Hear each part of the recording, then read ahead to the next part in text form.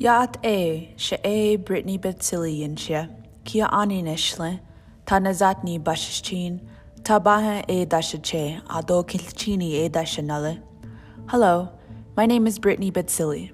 I am of the Towering House clan, born for the Tango clan. My maternal grandfather is of the Water's Edge clan, and my paternal grandfather is of the Red House People clan.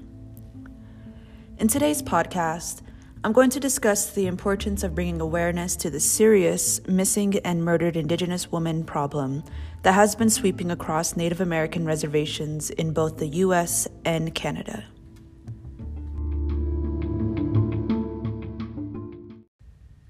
I'm going to read an excerpt from my friend Kayla's Facebook post that made me so much more aware of the everlasting abduction and trafficking problems that happen on my Navajo reservation.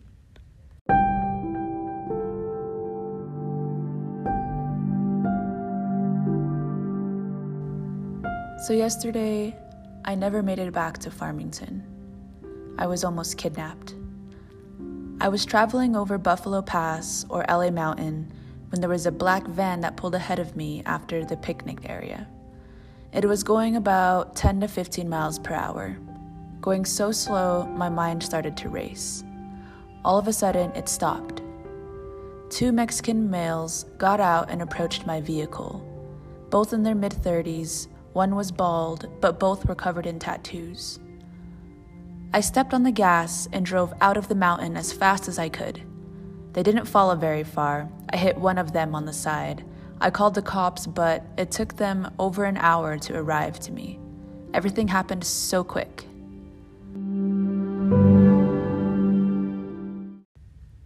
According to the U.S. Department of Justice, Indigenous women are murdered at a rate 10 times higher than the national average.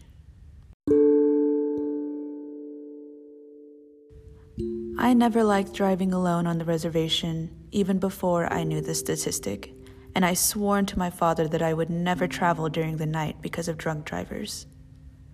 The sad reality is, the missing and murdered Indigenous woman, or MMIW issue, is only the tip of the iceberg. In situations like these, calling the cops is useless because they don't arrive until at least an hour later, and longer if you are in a rural part of the reservation. Jurisdiction has long been a problem for reservations, and for a reservation like mine, one that's larger than West Virginia, the problem persists. After examining the few articles I could find on this issue, I came to an easy conclusion. The conclusion being, continued structural violence of Indigenous women and girls is a result of embedded colonialism. I would like to share this spot-on statement that I found in an article that surrounds the structural analysis of the issue.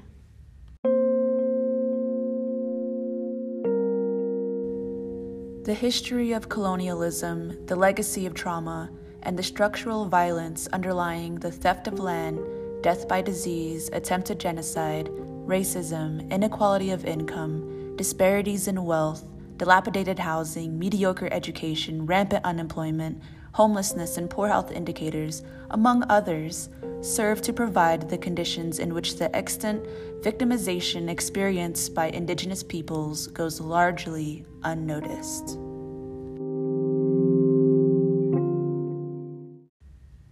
The institutional violence that we female Native Americans face is also a result of a failed criminal justice system, as I have touched on before.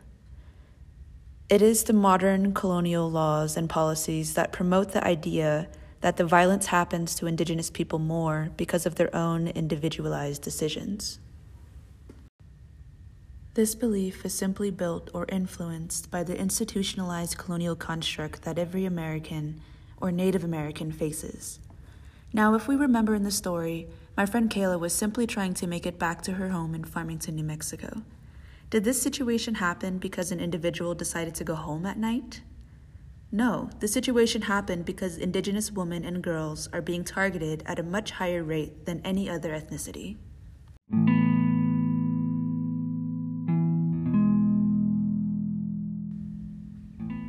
According to the Urban Indian Health Institute, the National Crime Information Center reported that in 2016, there were 5,712 reports of missing American Indian and Alaska Native women and girls, though the U.S. Department of Justice's Federal Missing Persons database only logged 116 cases.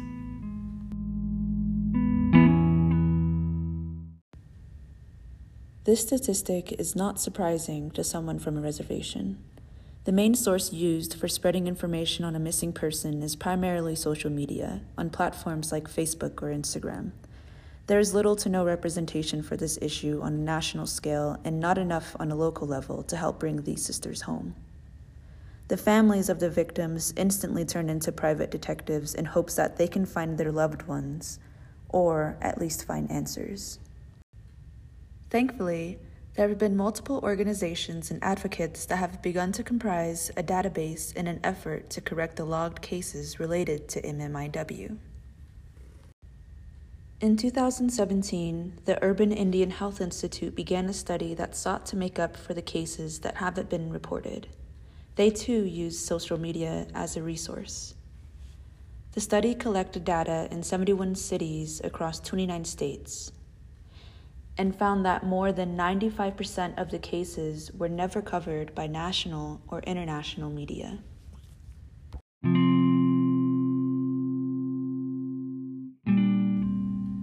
This specific statistic really hurt me as a female Native American.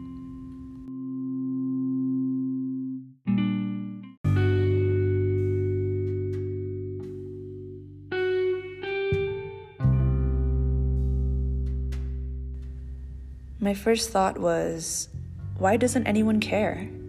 Well, for the most part, they're not educated on the matter, and there is no way for them to be exposed to the issue unless there is a news article or story for them to read. I will continue to spread awareness on this topic in hopes to reaching a wider audience and creating the conversation that needs to happen. As Charlotte Bunch once said, as a human rights issue, the effort to end violence against women becomes a government's obligation, not just a good idea.